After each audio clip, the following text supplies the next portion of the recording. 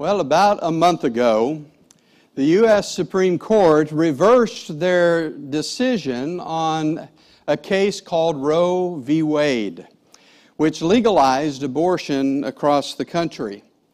And of course, the court's reversal on this decision doesn't end the discussion on abortion. In fact, we expect that in the days ahead, there's going to be a lot more discussion about abortion as the states try to figure out how they want to legalize it or not.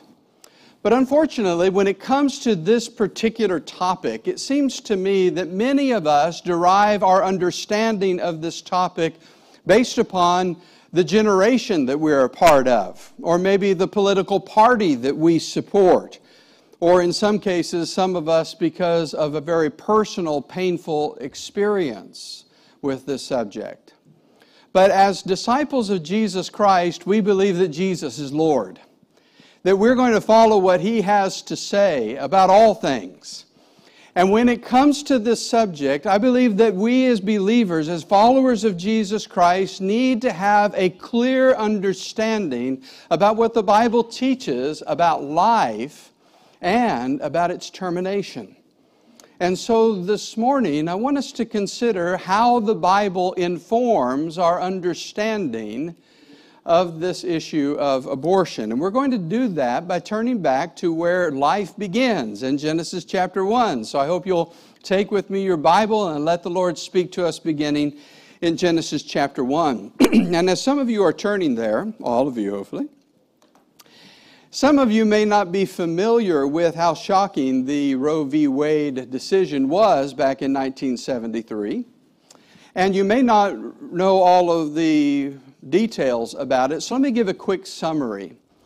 First of all, this case was a case that had to deal with some laws the states were implementing against abortion. And so the Supreme Court was asked to decide, can the states regulate this practice of abortion? And what they said was no, because they did not believe, the court didn't, that an unborn, or the unborn, is a person. Justice Blackmun, Harry Blackmun, wrote the decision, and in the decision he wrote these words: "The word person, as used in the 14th Amendment, does not include the unborn." Now, the 14th Amendment is that law that says that the state cannot deprive a person of life, liberty, or property without due process of law. And the court ruled that an unborn person is not a person. They are not considered a person according to the 14th Amendment, and therefore we could not regulate with regard to its termination in the womb. And so what ends up happening is the court ruled that in the first 3 months of pregnancy, no state could regulate abortion. Abortion would be available. In the second 3 months, the states could figure out when abortion would be available or not, but in the last 3 months of pregnancy, there was to be no abortions throughout the United States. And so this issue of abortion really has to do with the subject of what is the nature of the unborn. And so today we're going to investigate that question. What is the nature of the unborn? And we're going to do it not by looking at judicial precedents, but by looking at biblical teaching. And we're going to look at what is an unborn, what is the state of the unborn, and is the unborn a person? And to begin our investigation, let's go back to Genesis chapter 1, where we see life beginning. Human life begins in Genesis chapter 1, the record of it, in verse 26. Genesis 1 and in verse 26. It says, "God said, 'Let us make man in our image, after our likeness, and let them have dominion over the fish of the sea, and over the birds of the heavens, and over the livestock, and over all the earth, and every creeping thing that creeps on the earth.' So God created man in His own image. In the image of God, He created him. Male and female, He created them. Here we see that humans have a unique place among God's creation, that both male and female are made in the image of God. And that idea of being made in His image goes back to an ancient concept that the ancient cultures would have with regard to a king displaying his authority over his realm. The way he would do it is he would build some statues of himself. He would place them various places around his realm as a representation of his authority. In like manner, what God has done is He wants all of creation to recognize His sovereignty. And He does it not by just creating mountains and stars and moons that demonstrate His power, but He has put within His realm little images of Himself, not statues, but men and women who are made in the likeness of God. And that's why the text says that men and women were given dominion over God's creation. Our ruling, our dominion over God's creation is simply a reflection of God's ultimate dominion over all creation. We are to reflect God's sovereign right over all things. And so humans have a unique place in this world because we're made in the image of God. And therefore we have this ultimate value. And it doesn't have anything to do with the color of our skin or our abilities or our intellect or our skills or our social position or our money. It is simply because human beings are made in the image of God, we reflect His ultimate authority, and that's what gives us value. And that's why the Bible considers the taking of human life to be the highest tragedy. For example, after the flood, God gave Noah this principle about human life. He said, "As for your lifeblood, I will surely demand an accounting. I will demand an accounting from every animal, and from each human being too. I will demand an accounting for life of another human being.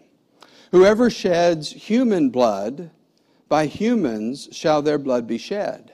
For in the image of God, God has made mankind." Now earlier in the chapter, God told Noah that you can kill and eat the animals. But here He gives the highest possible penalty against killing another human being. And the reason for that is because in killing that other human being, you are killing the image of God. You are denying God's right to rule His creation.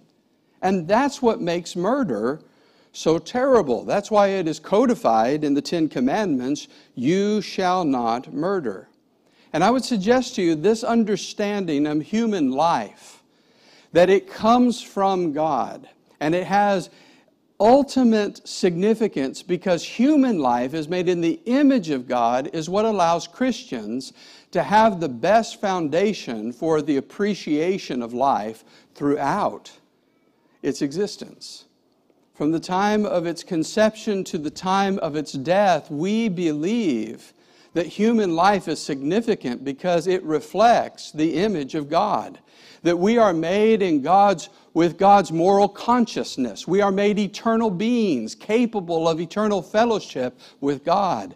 And therefore every human being is highly significant. And to kill a human being is to deny God's right to rule His world. Remember back during the Gulf War when they came into Baghdad and the people took the image, the statue of Saddam Hussein, and they pulled it down and they knocked its head off.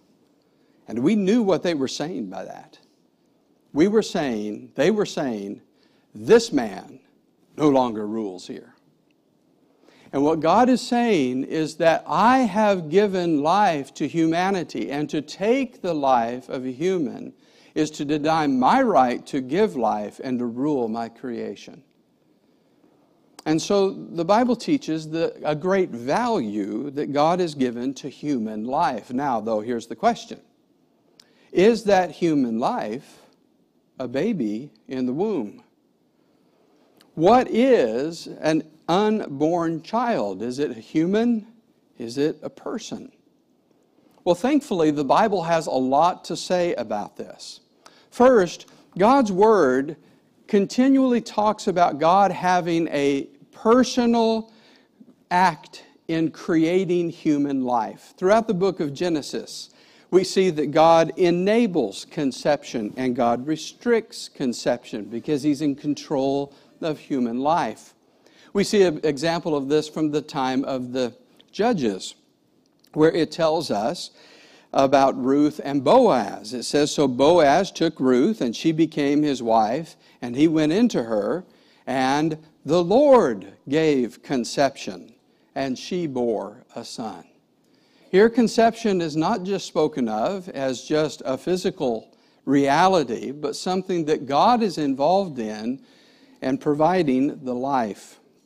God's ability to give life and personhood, even to the baby in the womb, is seen many times in the book of Job. In Job chapter 10 and in verse 8, Job says, your hands fashioned me and made me. You clothed me with skin and flesh. You knitted me together with bones and sinew. You have granted me life. Here's Job's understanding of when personhood begins. It is God in the womb knitting together a baby and giving it life. He continues in Job 31 and verse 15. Did not He who made me in the womb make them? And did not the same one form both of us within our mothers? Here he expands it out. Not only did God make me in my mother's womb and give me life in my mother's womb, but He's done that to you as also. And so this should affect the way that we treat one another, knowing that God was involved in giving us life. Job 33 and verse 4, the Spirit of God has made me. The breath of the Almighty gives me life. So Job believed that God is intimately involved in giving life to an unborn baby. But I think most beautifully, it is David that described this reality in Psalm 139. This is what, really the whole psalm is a great exposition of God giving life.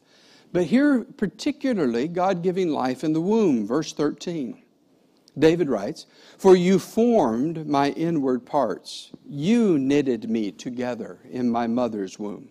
I praise you, for I am fearfully and wonderfully made.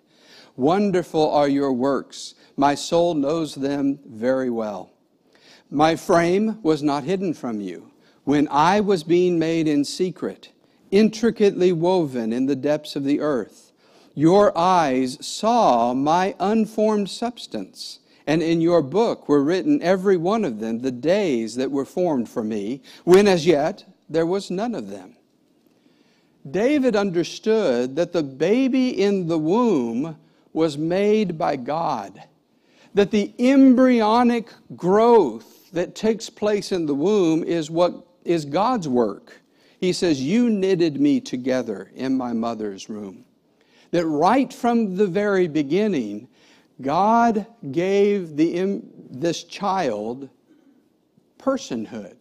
He said, you knew me from my unformed substance onward. I mean, before I had the little fingers and toes, before I had the little nose, and I was that unformed substance, you knew me, he said. You see, David, by inspiration, believed that the unborn child is a human person from the unformed substance onward. I think John Stott summarized it well when he wrote this.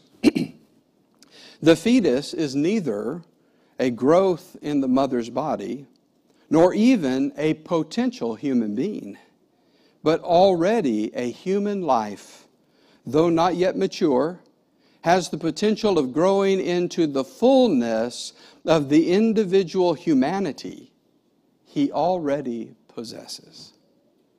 Has the potential of growing into the fullness of the individual humanity he already possesses.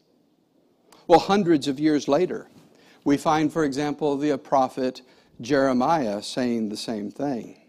As he describes the record of God choosing him to be a prophet, God says it in his own words in Jeremiah 1 and verse 4. The word of the Lord came to me saying, before I formed you in the womb, I knew you. And before you were born, I consecrated you and appointed you a prophet to the nations. So God knew Jeremiah as he formed him in the womb and appointed him to the work that he had called him to do. In the New Testament, though, I think there's a fascinating example of this seen in the incarnation of Jesus. Just think of that concept, by the way, the incarnation of Jesus, Jesus coming to take flesh. And the Bible teaches that when Jesus was, the way that he took flesh was not by just being born as a 30-year-old man. I think I would have liked that approach. But the way that Jesus took on flesh was by becoming a baby in the womb. In that, we already see personhood. We already see life given in the womb. But there's also a fascinating example of this with regard to Jesus' cousin. His name was John the Baptizer. And John the Baptizer, his mother and father were Elizabeth and Zachariah, and they were old and they were not able to have a baby. Until the text says, God allowed her to conceive. So right from conception, God is giving life within Elizabeth. And not only gives this baby life, but names it. He's going to be called John. So here is a baby in the womb that has life from God and who is named by God. I would call that personhood. But as that little baby is in Elizabeth, he is about 6 months in his mother's womb when Jesus' mother Mary comes for a visit. And when Mary comes for a visit, the little baby, John the Baptizer, jumps in his mother's womb. And this is what Elizabeth says. The baby in my womb leapt for joy. So now it doesn't only have life and personhood, it has emotions as well. Isn't that interesting?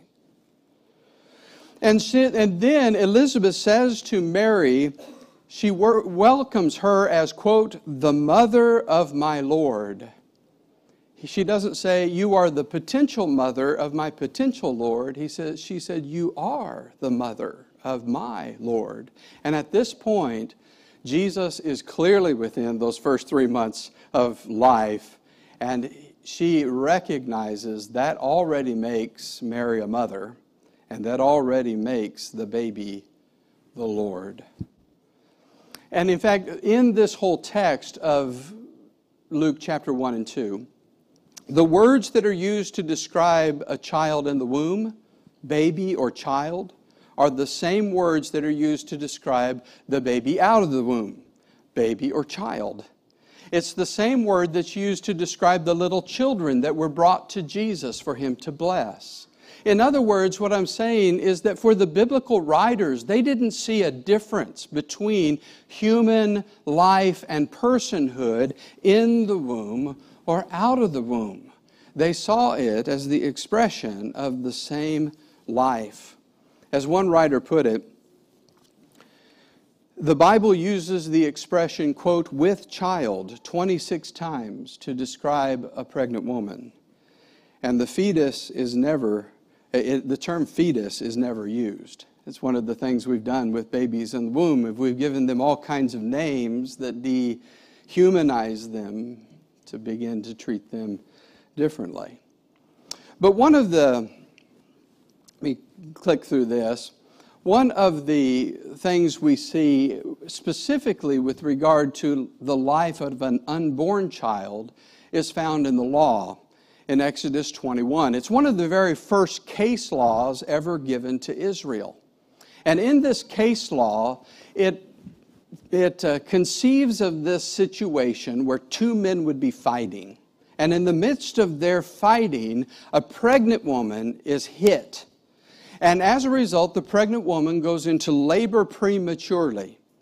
And the law says that if that woman gives birth to a child and it is okay, it lives, then the men shall be fined for doing that foolishness in the first place. But if this premature birth causes the death of the child, then we're right back to Genesis chapter 9.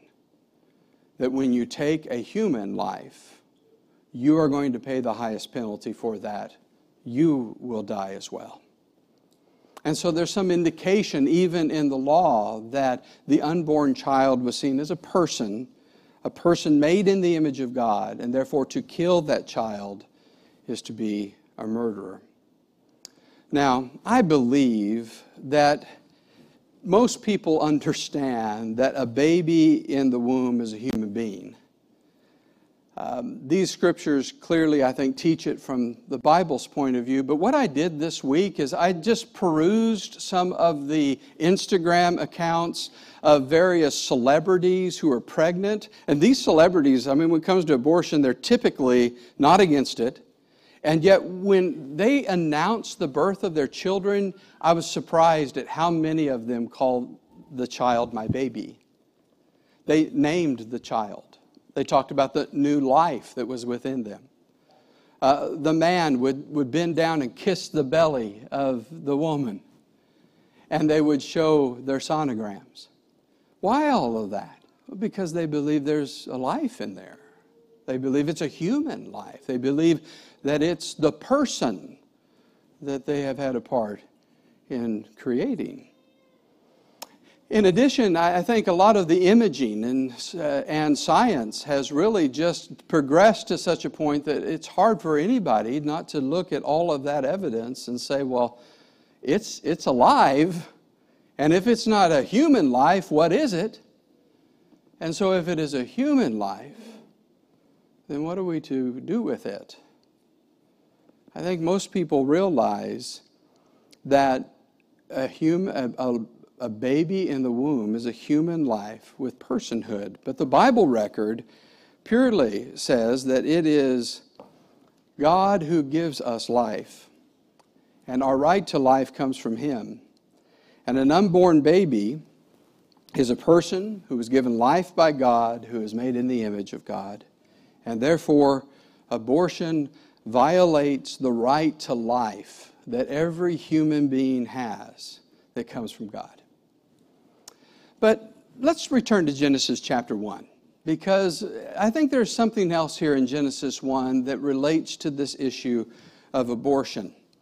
In Genesis chapter 1, let's keep reading now in verse 28. We saw in 27 that God made us male and female, and He made us in His image. So, verse 28, what is this male and female supposed to do?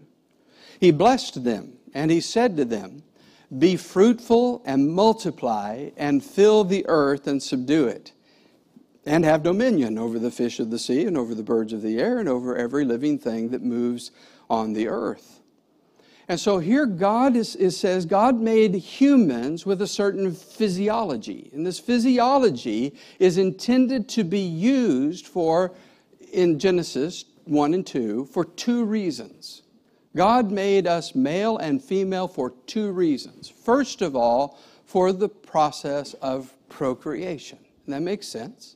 That's how He's created all these other kind of animals. But He has also created human beings, yet for, I'm sorry, I'm behind on my clicks a little bit, for another purpose. He has made us male and female. And that's found in chapter 2 and verse 24. When He says, Adam, a man shall leave his father and mother and shall hold fast to his wife, and they shall become one flesh. So God has created men and women capable with their physiology of having a sexual relationship with one another. And this sexual relationship is for two purposes. One is to draw together the man and woman in unity, in fellowship, in a committed relationship with one another, where they leave father and mother and they join to one another for the purpose of a mutual, loving, committed relationship. And it is within that relationship that God has provided this procreation to take place. In other words, God designed the sexual relationship between a man and a woman to be limited to marriage. And when it's limited to marriage, the children who come into that relationship then are the kind of environment God originally planned for those children to come. Now, the reason I'm making this point is I want us to see what's happened in our society. Our society has redefined some significant things. It has redefined by evolution the source of life. That all things don't come from God. They just came into being. And because of this redefinition of where life comes from, I'm no different than the animals, no different from anything else. If we can rise and kill and eat that, we can arise and kill and eat other things. There's been a radical redefinition about where life comes from. And if it doesn't come from God, it has not the significance that the Bible teaches. Secondly, there has been a redefinition about sexuality. In this country, it started with the sexual revolution, where what we did is we defined sex as not being something that draws a husband and wife together in a mutually committed relationship in which children are born in an environment in which God intended. Instead, sex becomes something that is for my own personal pleasure. It is for my own personal power. I use it for me. And as a result, when I want a different sexual partner, I just move on to a different sexual partner. Now, in a world in which there is the idea that life doesn't come from God and that we're not made in the image of God, and that sex is to be used for our own selfish pleasure and power, it's inevitable that something like abortion would come up to take care of the consequences of things that we don't want to accept. And if we are going to value human life the way that God wants us to, it is time for God's people to begin to value marriage in the way that God intends for us to be mutually committed to one another, to be filled with grace and mercy towards one another, and then full faithfulness and commitment to one another. The world needs to see the value that God has placed upon marriage. And the world needs to see that it is the realm in which God has chosen to bring children in. Now, that's not always the case. And when it isn't, we make the very best of it as we can. But Genesis chapter 1, I think, gets to one of the major problems we have with regard to abortion today. For example, I was on the National Institute of Health's website, and they have there a survey of the reasons why women seek abortions in the United States. And these are the main reasons why abortions are sought. First, financial reasons. Secondly, timing. Third, partner-related reasons. And then fourth, the need to focus on other children. So in other words, these are the major reasons why people seek abortions today. I don't have enough money right now. It's not a good time for me. There's a problem I'm having with my partner, and I just have other kids I need to focus on. Basically, what it comes down to is having this child would be a huge inconvenience in my life. And so I need to abort it instead of embracing the inconvenience that it brings. And yet I hope that there still resides in most people some residue of natural affection within us. Let me see if I can just ask this as a question. How many parents do you think would be willing to give up their life for their children? I think most of us would. In fact, wouldn't we think it evil if a parent grabbed a child and said, "Kill it instead of me"? We understand that. But when it comes to abortion, what happens is that this life has become inconvenient, and I'd rather it be removed rather than I have to embrace the inconvenience of it coming. Abortion violently disrupts God's intended purpose for the sexual relationship.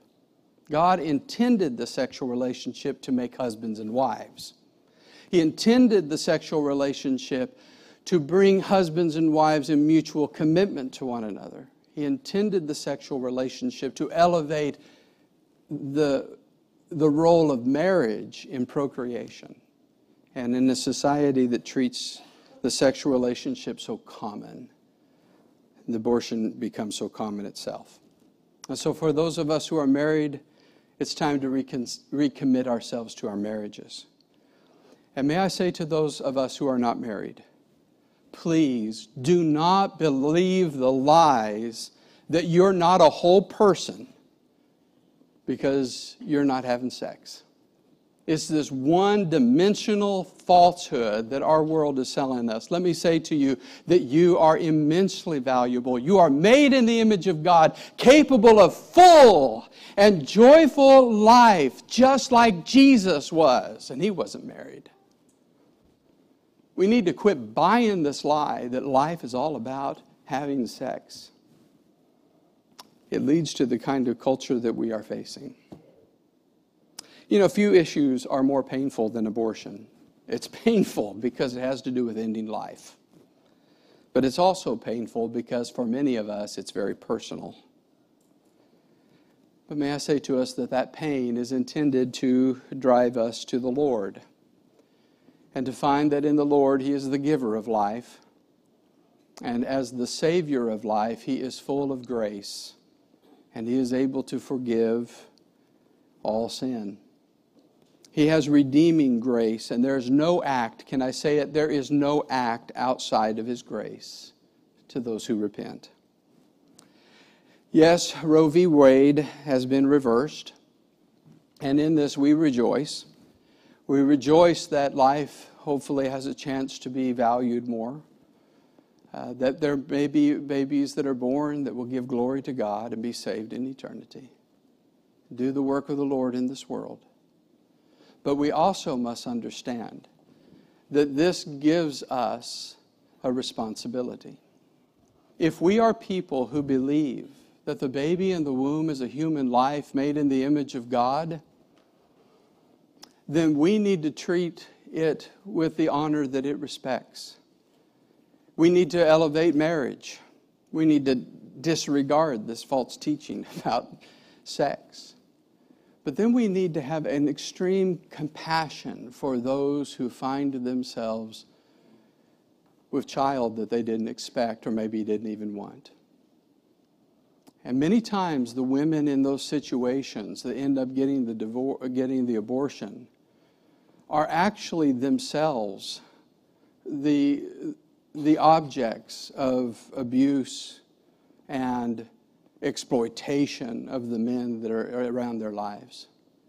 And this does not lay at the feet of just women, but men and women and all of the supporting characters around them to support life when it comes into being. And perhaps in the days ahead, we need to be more aware of those who may be pregnant and support them and encourage them, to support pregnancy centers, to be a part of things like sacred selections that help the adoption of children that are born to mothers that didn't expect it or didn't want it. It's one thing to say we're against abortion. It's another thing to say we are for life. We need to tell the world that the gift of God is life. And it begins in the womb. It's made in His image. And we need to help people see the value of the soul, that it's precious to God, and the destiny of the soul. Mother, father, and little baby is the most important thing in the world. You know, I can't think of a thing that's more opposite of abortion than the cross. Can you? Think about what happened in the cross. The cross, the giver of life, gave up His life so we could become His children. And what happens in abortion is the ones who have the power to give life takes life so that there is no children. And what we have in the cross is the world's greatest illustration of love. And may we replicate it. If you need to respond to the gospel, know that He is full of grace and He wants you to be His child. Hey, He's given His life so you can be.